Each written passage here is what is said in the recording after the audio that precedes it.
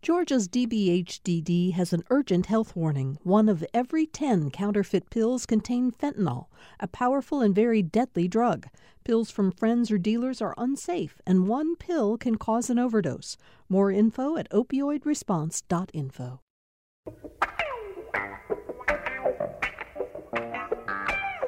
It's Monday, August 9th, 2021. We begin yet another week on Political Rewind. I'm Bill Nigut. You know, as I was preparing the show by reading materials yesterday and early this morning, I couldn't help but think about Yogi Berra. Déjà vu all over again. We really kind of thought at a certain point in the last few months that we were done talking too much about the coronavirus, the pandemic, the COVID-19 was going to fade out as a headline story as people got vaccinated. And of course, that's not what's happened. It's become the headline story once again. And for me, one of the things that really jarred me into an understanding of just how we have got this sense of déjà vu is reading a quote from Scott Steiner. Last spring, he's the head of Phoebe Putney Hospital in Albany. And last spring, he was a panelist on the show on a number of occasions because Phoebe Putney down there in the Albany area, they were ground zero for COVID, not just in the state of Georgia, but nationally. And they're right back where they were. Here's a quote from Scott Steiner. The virus we are dealing with now is more contagious and is spreading much faster than anything we've previously seen in this epidemic. A month ago, we had 8 COVID patients in our hospitals. Today, we're caring for 97. That's a staggering 1,126% increase in just over 4 weeks, Steiner said. And he goes on, our current challenges are exacerbated by a lack of available contract staff to support the Phoebe family. Every hospital in our region is stretched to the limit. On a daily, even hourly basis, we are evaluating and reallocating staffing resources to ensure we provide the best and most appropriate level of care to each patient. And then he goes on and asks for prayers from people in the community. So we are going to once again today spend a good amount of time talking about COVID, the public health threat, the political challenges. It's an ethical and moral issue. It's a legal issue. And we're going to talk about all of that. And we have other news to get to on the show today as well, of course. I want to welcome the panel. Tia Mitchell, the Washington correspondent for the Atlanta Journal-Constitution, is with us today. Wearing her FAMU sweatshirt. How are you, Tia? Good morning, everyone. I'm doing great. Go FAMU. Well, we're very happy to have you here, so thanks a lot. Karen Owen is with us today as well. She, of course, is a professor of political science at the University of West Georgia. And let me introduce also Amy Steigerwalt, professor of political science at Georgia State University. And I want to do you both together because you both are part of the university system of Georgia. Classes are approaching, and we're going to certainly talk about COVID and the schools. Karen and then Amy, give us a little report on what you're anticipating, given that the state is the university system determines what you can and cannot do to mitigate the virus. Karen, you go first, and then Amy jump in.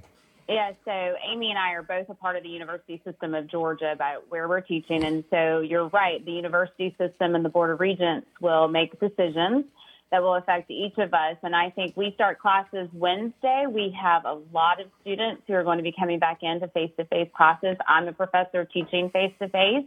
The university system wants us to continue to offer those classes face-to-face and not try to switch to remote learning or an online learning right now, so that the students can feel some ability to be back normally in the classroom. I think we at the University of West Georgia, we've gotten emails from the president and provost really strongly encouraging us to make sure we are vaccinated, faculty, staff, and students, as well as that we if we're inside, and especially close proximity in the classroom, it's really recommended that we are wearing masks. Of course, it's not required, but they really do want us to stay safe and think about these guidelines that are being pushed out right now by public health. Amy, how about Georgia State? We're in the exact same situation that Karen was talking about at University of West Georgia. So all of the schools actually in the university system of Georgia are under the auspices of the Board of Regents, and they're the ones who are setting the policies of what we're allowed and not allowed to do on campus. And so the official guidance at the moment is the USG actually changed their wording actually late Friday, a week ago, Friday night, and said that now they encourage everyone to wear masks on campus regardless of vaccination status and indoors and outdoors. And so that was a change. Originally, it was that they encouraged it for those who were unvaccinated and that you didn't have to if you were vaccinated. And so there was a little bit of a shift there, but it still is that we're encouraging mask wearing, we're encouraging vaccines, but they are not required.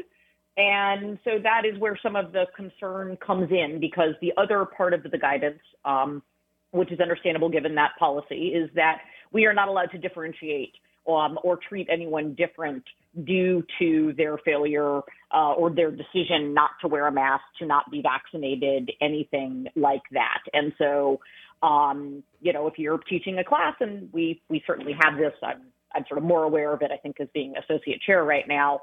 If you're teaching a class of 200 students and 199 of them do not want to wear a mask, that is how class will proceed. There is not any more social distancing in the classrooms. Those measures are gone. And so there is definitely concern, especially because we know the vaccination rates are particularly low between 18 and 25-year-olds. Tia, this, I guess it's fair enough to call it a laissez-faire attitude about how to protect against the vaccine, whether it's in the schools, whether it's in public places. State officials are not, including the governor, particularly the governor. The governor says people should get vaccinated. He points out he's been vaccinated, but there's no urgency around this in the state among our leadership. And to that point, Tia, on Friday, the Department of Public Health reported 4,195 confirmed cases of COVID on that day. And that was confirmed.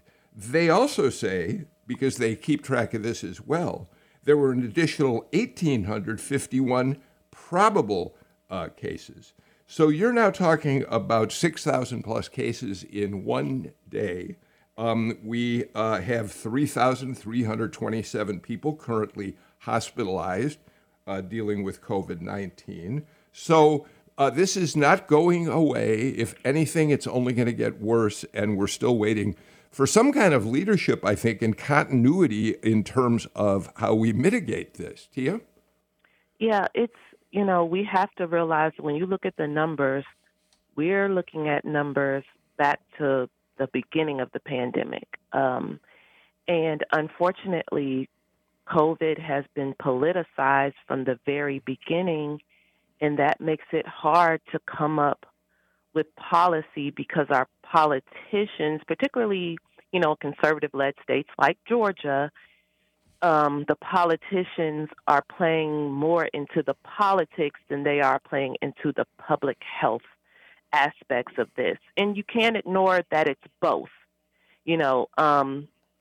Unfortunately, it just seems like the public health aspect is not being prioritized in states like Georgia. I've said all the time, I live up here in the D.C. area. There are mask mandates back in place for all public facilities in the D.C. area. The law says you're supposed to wear a mask. And that was reinstated over the last week or two. That's what's different in an area like here that doesn't have those conservative leaders that are less inclined to go with the policy. I will say the concern, I'll stop here, but the concern is that coronavirus will really run rampant in the next couple of months. And the states that are not really being proactive to get vaccinations, and And we've seen it takes more than just say, go get the vaccine. Again, we're talking about policy. We're talking about action, not just words. Tia, you talk about this as certainly becoming politicized. It has been from the very beginning, unfortunately. And an example of it, I think it's safe to say, Karen, is Brandon Beach, senator from Alpharetta, announced that he is going to introduce legislation in the next session of the General Assembly. And by the way, we could probably ask Amy, who's got some expertise in federal law, whether this would be even legal. But Brandon Beach wants to introduce a bill that would forbid private businesses and public institutions from requiring vaccines for their people. Karen, talk about politicizing a situation. Yes, and I think Tia mentioned right away, it's been that way since the very beginning, and it's continuing. It's not lessening as case numbers are going up, or even, vaccination rates have gone up in certain states, or they're even ticking up a little bit after we've seen this latest wave in the last 4 weeks, not increasing greatly, but they are moving, and it is becoming political. And Amy can definitely speak to the legal part, but on the political part, I think Brandon Beach, who's state senator up in Alpharetta, Milton, North Fulton, and we saw parents this weekend who were protesting at Milton High School, mask wearing in the schools. So I think he is paying attention to the community around him and what they are saying. He's also the former leader at the North Fulton Chamber of Commerce. So he's probably talking to business leaders who probably have concerns whether employees will come back. So he's playing constituent probably relations, but also statewide trying to make some effort. This is a man who probably has other political ambition, as many politicians do, I think. And so I think it's part of what he's talking about. I will say that just thinking about the politicization of COVID, we live in a time when, as humans, we desire information all the time, and we get it with 24/7 media and our social media and other outlets. And with a virus such as this, where science changes, where developments change, I think that has provided some people get some information on Monday, and by Thursday they get some different type of information, and they're concerned with what they can trust. So I think we have to hope that our leaders will continue when they speak to speak, this was the news we had Monday, but now science has changed by Thursday, and we really stress what the importance is at this date. And that next Thursday, it could be something different. And we're not lying to you. We're not scaring you. It's just we have to follow true science and what's happening. That is such a tremendously important point, and we've tried to make it on the show over and over again, because changes by CDC or Anthony Fauci or any other public health leader in how they position what we need to do in terms of the virus have led to the notion of a conspiracy in which we can't trust, we can't believe our public health officials. And we've said repeatedly, and you've said it better than I have, this is an evolving science, and we're watching it unfold even as it happens. Amy, the only company that I'm aware of so far in Georgia that is going to mandate vaccines for its employees is my old employer, Cox Enterprises, owner of the Atlanta Constitution. They used to own Channel 2 Action News. They are Tia's employer. And they're going to require employees who enter their headquarters and some of the other offices in their complex to be fully vaccinated. But in addition to Cox here in Georgia, Disney, Walmart, Google, Tyson Foods, Netflix, and Microsoft have now also told their employees that vaccination is a condition of employment. And so there are going to be questions when somebody like Brandon Beach comes along and says he's going to introduce legislation to forbid mandates for vaccines, whether there's any legal basis for him to be able to do that. So the basis that he would be able to do that would be from the perspective of discrimination, saying that it is illegal based upon vaccination status for you to treat one employee differently than another, right? And so it would sort of be done on that level, and we have a lot of employment laws that look like that, right? Stipulating that we're not allowed to treat people differently based on various things. And I mean, the ones that we sort of think about are things like sort of race and sex, but we also do it on other areas as well, right? That we sort of stipulate in law. And so it is legally possible to do that. On the other side, it is also legal for both the government as well as businesses to mandate vaccines, right? And under the current regime, they are allowed to, and that actually goes back to a case all the way back in the early 1900s that the Supreme Court decided they had to do with the smallpox vaccine, saying that there are some times where, due to public health issues, sort of basically the good of the community outweighs sort of that individual. And so it was, in fact, totally fine to be able to mandate that everyone had to have the smallpox vaccine. And so technically both of them are, in fact, allowed. And so I think some of the question is going to be perfectly blunt, is a timing question.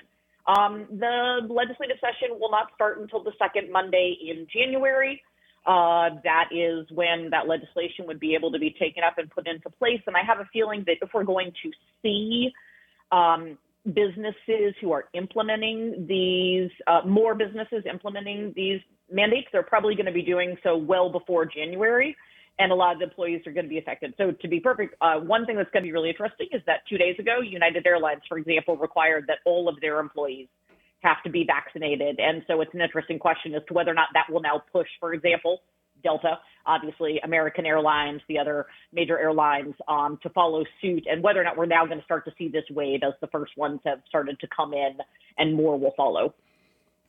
Just as a follow-up, we talked about this case on Friday, actually. It was Jacobson versus Massachusetts. It was a 1905 case, and as you point out, Amy, the Supreme Court upheld the state of Massachusetts' decision to require compulsory smallpox vaccinations, and they were challenged by a pastor who said that it denied him his individual rights and his religious liberty. And the court said, nope, individual rights must give way to the common good. And that case has been discussed in the few cases we've seen in other states where people have tried to challenge vaccine requirements.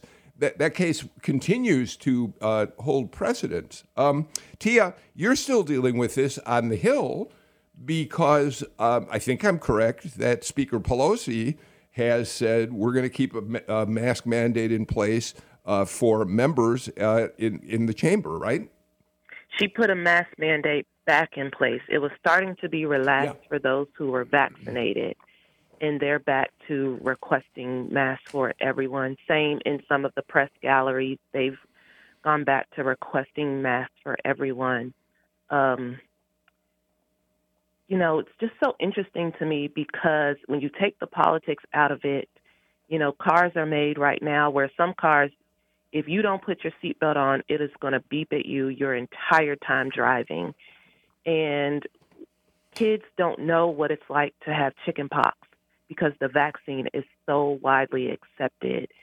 And we carry around a driver license and we expect to have our ID checked. And I'm not here to make the policy. That's what the people in place are supposed to do.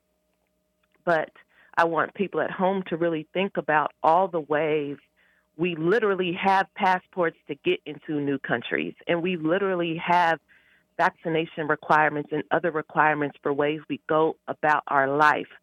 And so wrestle with the fact that on coronavirus, which has been deadly, some of the opposition may not just be about should it be required or should it not just about the mechanics of requiring. There are other things at play.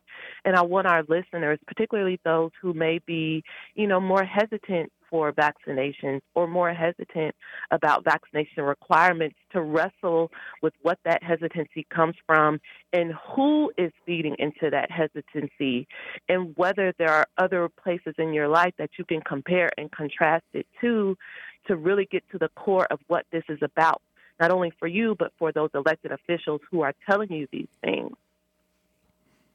You know, Karen, it's interesting to hear Tia mention seatbelts.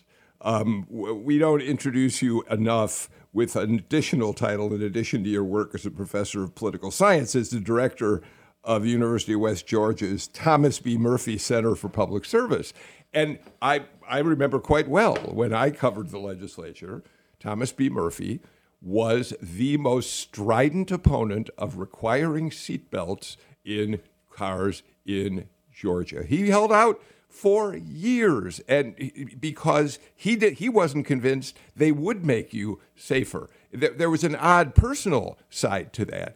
His daughter had been in a pretty awful car wreck and had been thrown free because she was not wearing a seatbelt, and he took that as evidence that seatbelts might be more dangerous. So it's interesting to hear Tia use the seatbelt example and to think back to a time when there were political leaders who defied public safety with something as simple as seatbelts, which we now take for granted. Absolutely. And I think you touched on the fact like Speaker Murphy had a personal story.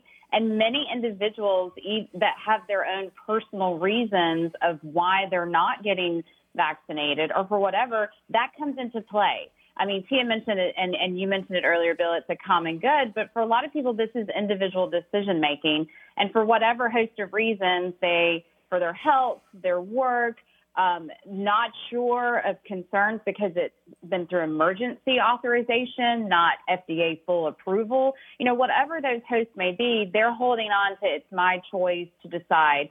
I think for the common good, yes, if you're not going to get vaccinated, though, think about how you can continue, though, to protect your own health and those around you so that the virus cannot keep spreading.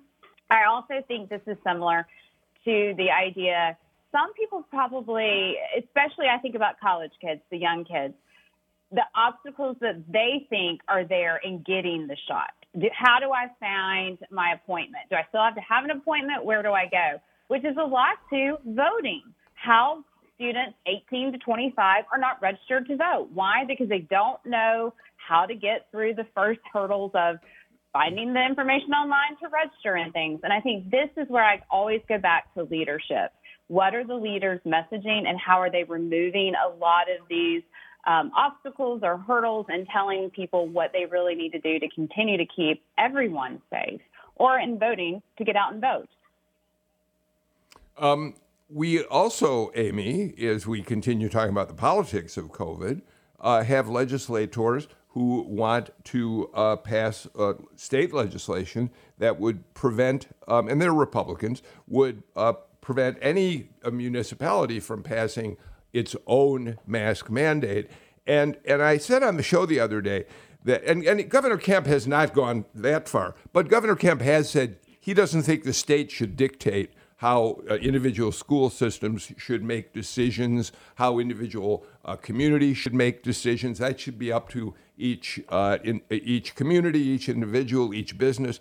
But there is an irony here that the same party which feels perfectly comfortable dictating that schools cannot teach critical race theory has no problem saying, well, on the other hand, we don't want to interfere with the schools when it comes to masks. We see this in a lot of things. I mean, the idea that policies will necessarily not conflict with each other or be viewed perhaps as in tension or even hypocritical is kind of a difficult one, right? So in the same way that we're saying that we want to make sure we exercise local control and we don't want to put in mandates there, right? That's the same sort of group that also was not okay to allow individual municipalities to decide whether or not they wanted to take down Confederate statues. Right, we sort of see this real tension going on of at what time are we allowing there to be kind of local control and when have we decided that we don't like the decisions that the localities are making. And so therefore we're going to take that control back. And I think it also a lot goes, I mean, both Karen and Tia made some really great points about sort of what has been the messaging, how has this been done, and also that sort of struggle when we don't know the answers here. And I think it's not only has the information been changing, but there's also the fact that, you know, speaking as a social scientist, we don't deal well in absolutes. we don't ever say with 100% confidence that something is going to happen because the world doesn't work that way. There's always going to be, right, the exception that proves the rule. And especially with the science changing so much, that makes it really very difficult. But there have been some things that have been consistent all the way through. One of those is, in fact, the degree to which masks work really well. They screwed up the messaging at the very beginning. What they wanted to say was, please don't rush out and buy the surgical masks because they need them in the hospitals. But other things can work. Instead, that got all jarbled, but that also got fixed pretty quickly.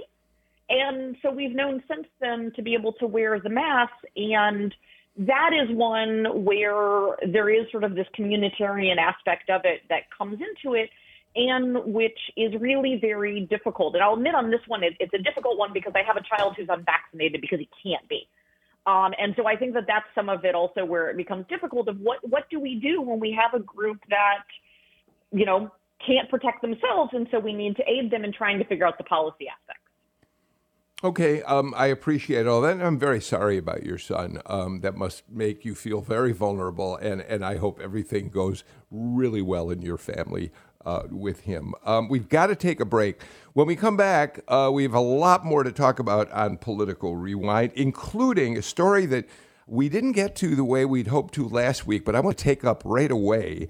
And it gives us new information about just how far former President Trump was willing to go to try to get the Department of Justice involved in claiming that Georgia's presidential election was fraudulent. We'll do that and more after these messages.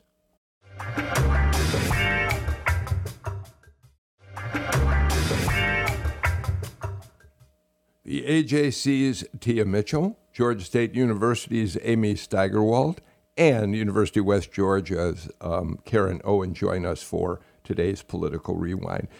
Tia, over the weekend, Jeffrey Rosen, who became the acting attorney general after William Barr stepped down late in Trump's tenure, presumably because Barr was really disturbed by the Trump repeated efforts and pressure to declare that the presidential election had been fraudulent.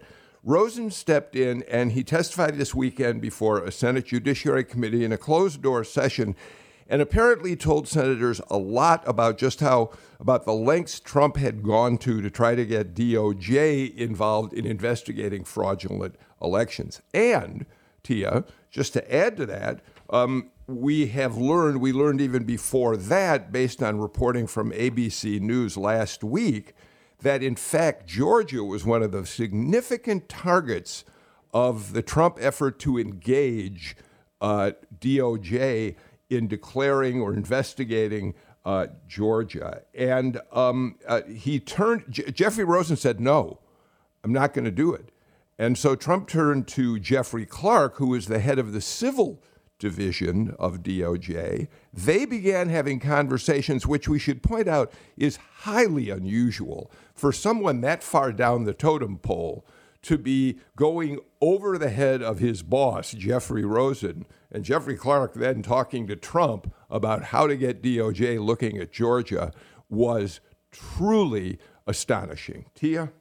Yeah, it's, I think the first thing to your point is usually there is a firewall in the Justice Department, in the White House, really try to not have too much intersection because the Justice Department is, that's the policing agency. Those are the folks that will investigate if they think something's wrong. So, the Biden White House has gone back to the norms before the Trump administration of even putting out a policy memo that kind of shows that firewall and shows where their lines are not to be crossed. And that didn't exist during the Trump administration.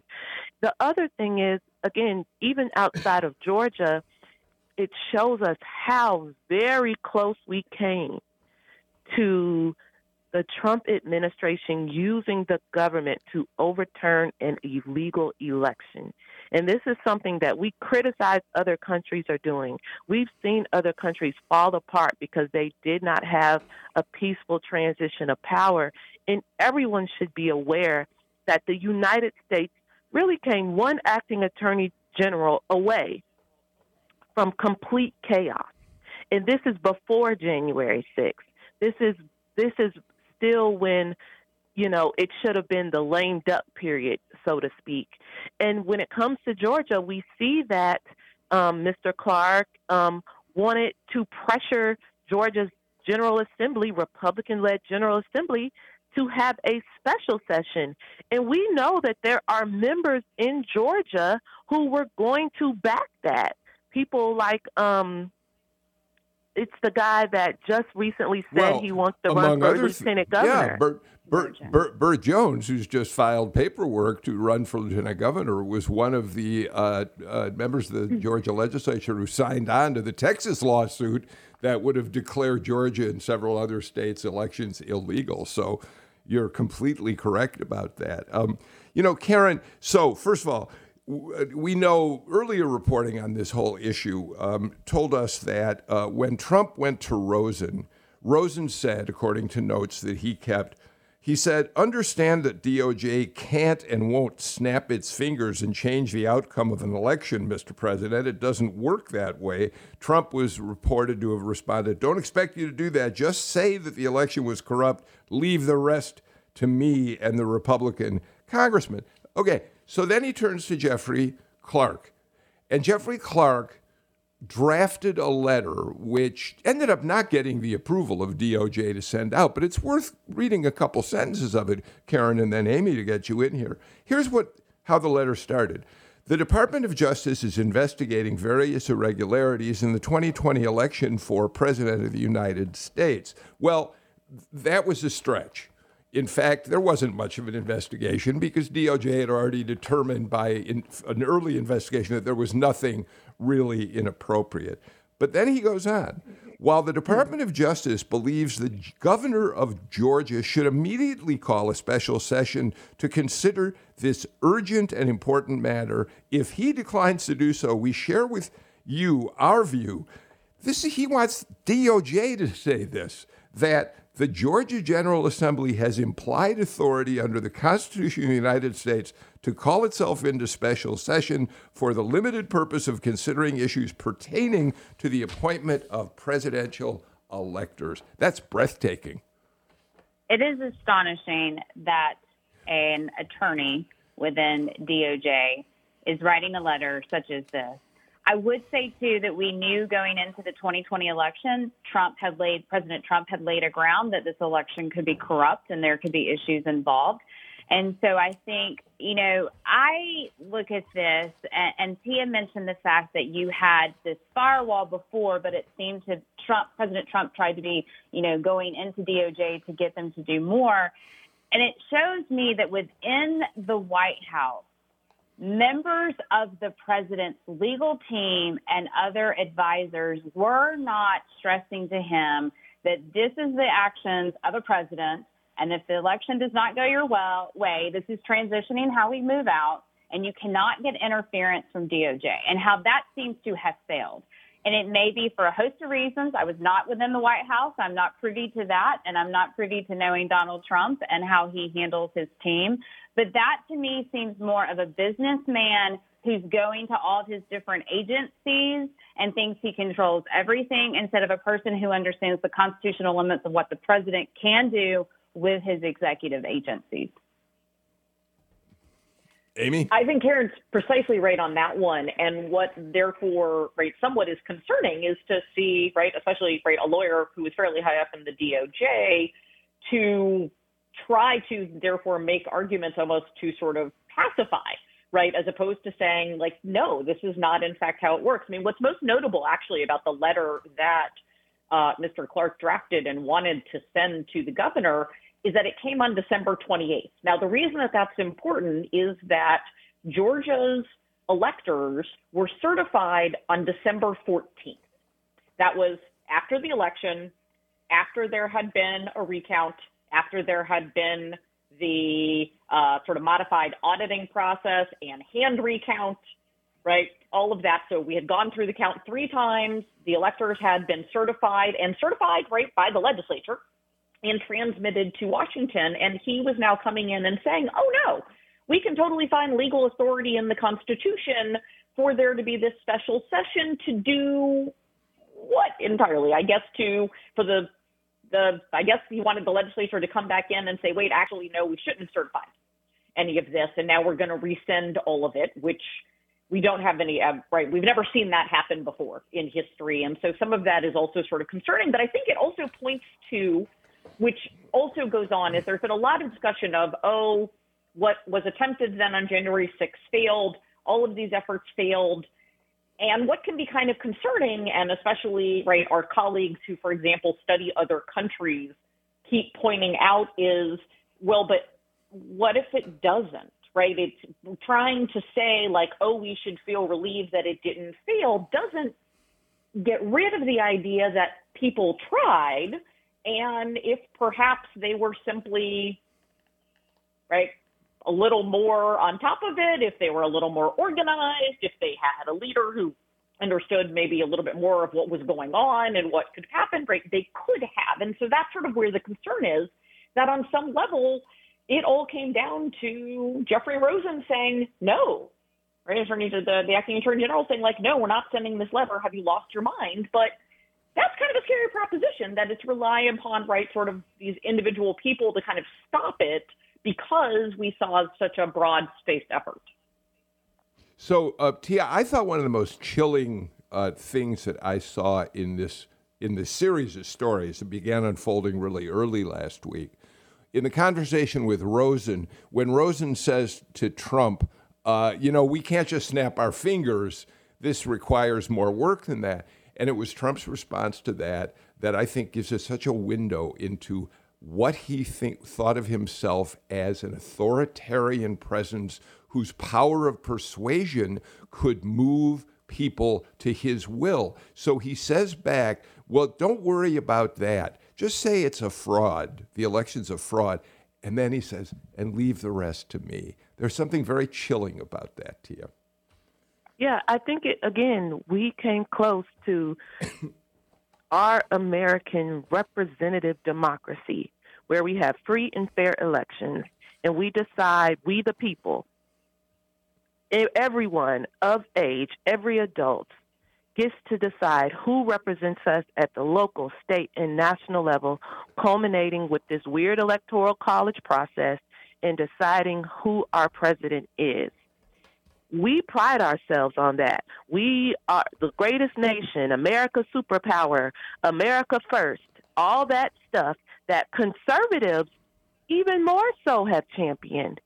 Yet they were willing to let one man almost get close to dismantling it and turning us into an authoritarian, almost a dictatorship.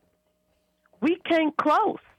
And unfortunately, the people who, until very recently, say they are big patriots and all about America and what our founders envisioned in 1776, the man who was going to dismantle it was one of their own, and they haven't distanced themselves from him or criticized him for it. Many Republicans, I'm not saying all, but the staunchest Republicans tend to be the staunchest Trumpers, and that is what I find very interesting about all of this. Yeah, I do think it's important what you just said about not all Republicans, because we should say, remember that Jeffrey Clark in his letter was ready to bypass Governor Kemp, because we know Governor Kemp refused to go along with Trump's claims about a fraudulent election. And so Clark had to say, we think the Constitution gives the General Assembly the power to call itself into session. I'm not sure whether that's correct legally or not, but that isn't the point. Amy Steigerwalt, who knows this stuff, is shaking her head, no, the legislature doesn't have that power. It's got to be a call of the governor. But the point to make is Governor Kemp, despite his wish that Donald Trump would support him in his reelection bid, would be friendlier to him, that's not going to happen, because Kemp was one of those Republicans who refused to go along with these notions of a fraudulent election. All right, let's get our final break of the show out of the way. When we come back, let's talk about 2022 and the elections that are brewing for next year. This is Political Rewind.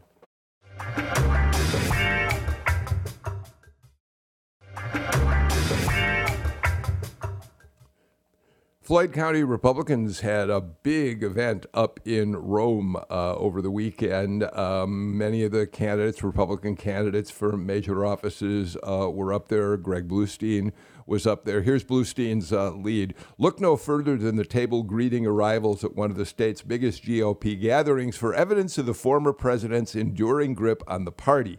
T-shirts and signs proclaiming Trump won were there for the taking. Throughout the Floyd County GOP event, Trump's presence was a constant. Candidates promised to drain the swamp and promote his false claims of widespread election fraud. Others promised to make him proud in state or federal office. And you know who else was there? Karen Owen, political science professor and observer only, was at the event. Karen? Yes, I was at the event, and it was quite fascinating just to see the, activity in Floyd and in Rome. I mean, they had probably over 450 people in attendance, and it was clear, it was a barbecue outside rally. All the candidates were coming in, but it was clearly a discussion of where the Republican Party in the state is. And, I think your listeners would know that in my before my academic world, I had worked for a Republican congressman, Nathan Deal, and while I was at this rally, it was not what I'd have seen in GOP rallies 15 years ago. So it's definitely a party change because of the Trump influence. And, people asking questions of each other as they mulled around, do you believe we need a full audit still of the election? I still think, you would hear people say, I think Trump won, like you mentioned the shirts, but also just a continuation of, do we really trust our system? Who can we put in that will really kind of break up the system? And what does that mean? I don't know if it's a far stretch of like a coup. I don't know that, but it's just like, what do we believe and trust in our system right now? It was a unique time to be there Saturday and see our fellow citizens and what they're saying. Tia Bluestein's stories indicates that Marjorie Taylor Greene was the biggest attraction. Talk to us about her. You see her at work every day in Washington, or many days in Washington.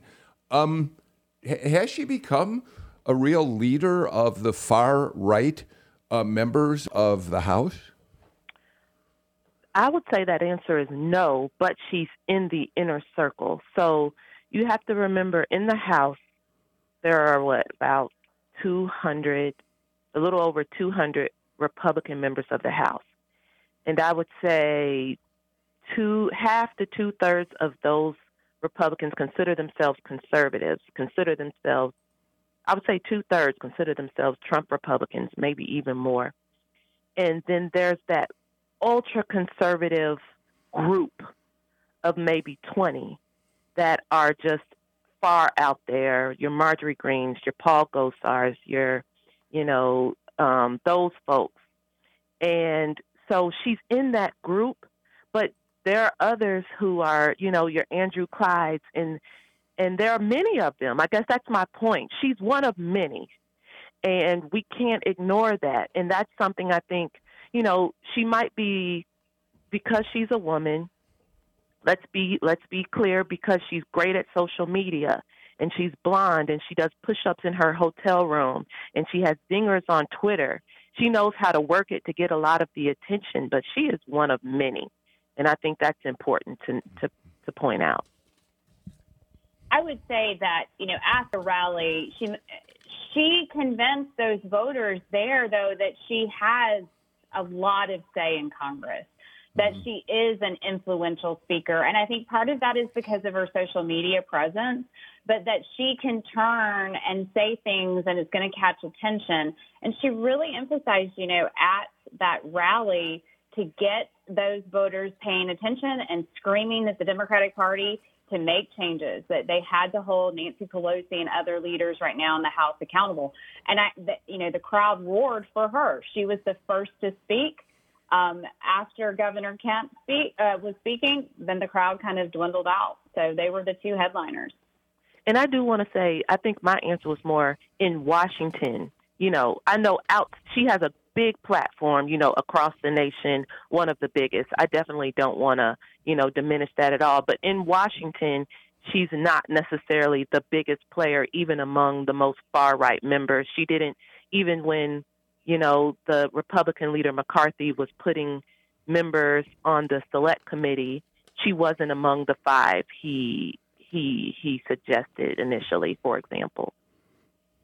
Yeah, so as we go into 2022, right, what's important about this is that there's a couple of things that come out of it, right? Number one is the fact that, which is not unimportant, particularly for somebody like Marjorie Taylor Greene, is that we still have redistricting coming. That has not happened yet. All of the congressional districts in Georgia have the possibility of being redrawn. And there has long been some rumblings that, for example, that's one of the districts where the lines might change. And that other ones might change of how that's going to affect people. And so we're waiting to see what that is. But I think the secondary part is that the voters who turn out in primaries are very different than the voters who turn out in general elections.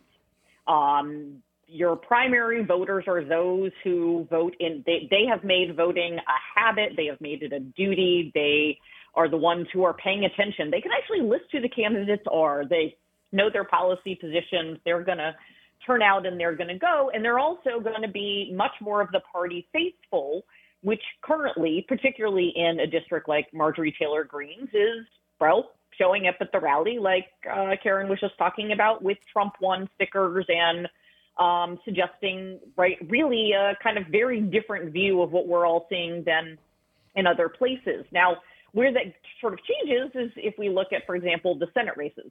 And sort of who's going to come out there. Bill sent us an early poll that had, not surprisingly, Herschel Walker polling incredibly high because, let's be real, everybody in the country knows who Herschel Walker is because we pay attention to football. In Georgia, we particularly know who he is. Who's been out campaigning is Gary Black, and if I was him, I'd be incredibly worried because there were almost 70% of the respondents who were like, we don't really know who he is. And that's going to be some of the issue that comes in for those statewide races where, again, it is definitely about turnout, but now you've broadened out who the groups are and you've got kind of competing turnout that's happening. But I think one of the things we're really going to have to watch, honestly, as we go into this, and particularly for somebody like Marjorie Taylor Greene, is what happens when they redraw the districts, because that's what the state legislature will be taking up. So let me make a couple points based on that. Number one, we just learned late last week, and I thought this was really important, that the U.S. Census Bureau is going to be able to return the data that is going to really allow redrawing maps to begin somewhat earlier than they had said. It looks like it's going to be the end of August. We're going to have that data, which means we could start a special session in Georgia mid-September instead of even later than that. So that's going to be fascinating to watch. But the other thing I wanted to point out is, Karen, there was a straw poll up there, and Governor Kemp, despite the fact, apparently, and you could tell us there was some spattering of boos when he spoke, Governor Kemp won the straw poll overwhelmingly, 75% of the vote. Vernon Jones got like 8% of the vote. He's been the only person of any name who's been mentioned. So, Kemp goes into the election with some people doubting whether he's a real Trumper, but he does seem to be in a better position than a lot of people suggest on the Republican side, Karen. I think so. And at the rally, those boos came predominantly from Vernon Jones people and Candace Taylor people who are supporting other candidates who are primarying him. I mean, Governor Kemp has the incumbency advantage here, right? He's the incumbent. He has made a stand against some things that were unpopular, but I think he will be tested on, and voters will look at how he's handling COVID-19, how he's been leading through on the economy during this time. I think there are other things he'll have to face, but after that seeing that rally, I think predominantly people are okay with him, and they're just waiting to see who the Democratic opponent's going to be now. We're out of time for today's show, and I'm really sorry we are, because Tia, you wrote an interesting piece that I'd hope we'll get to. We'll have you back to talk about the Raphael Warnock race for U.S. Senate and how Republicans are strategizing and beginning already to attack him in hopes that they can win that seat back. So we'll talk about that. We've got plenty of time before the election of 2022 is really upon us. In the meantime, Amy Steigerwalt, Tia Mitchell, Karen Owen, thank you all so much for a really interesting conversation today. I was very happy to have all of you with us for today. That's it for today's Political Rewind. We're back again, of course, with a brand new show tomorrow. In the meantime, I don't know about you, but I think taking care and staying safe feels as important today as it did a year ago when we were all struggling so mightily with how to protect ourselves against the virus. So please, take the advice of CDC and other public health experts. Wear a mask when you're indoors, even if you are fully vaccinated. And if for some reason you're not, now's as good a time as any to get a jab in the arm and protect yourself from the Delta variant. I'm Bill Nigut. See you all tomorrow.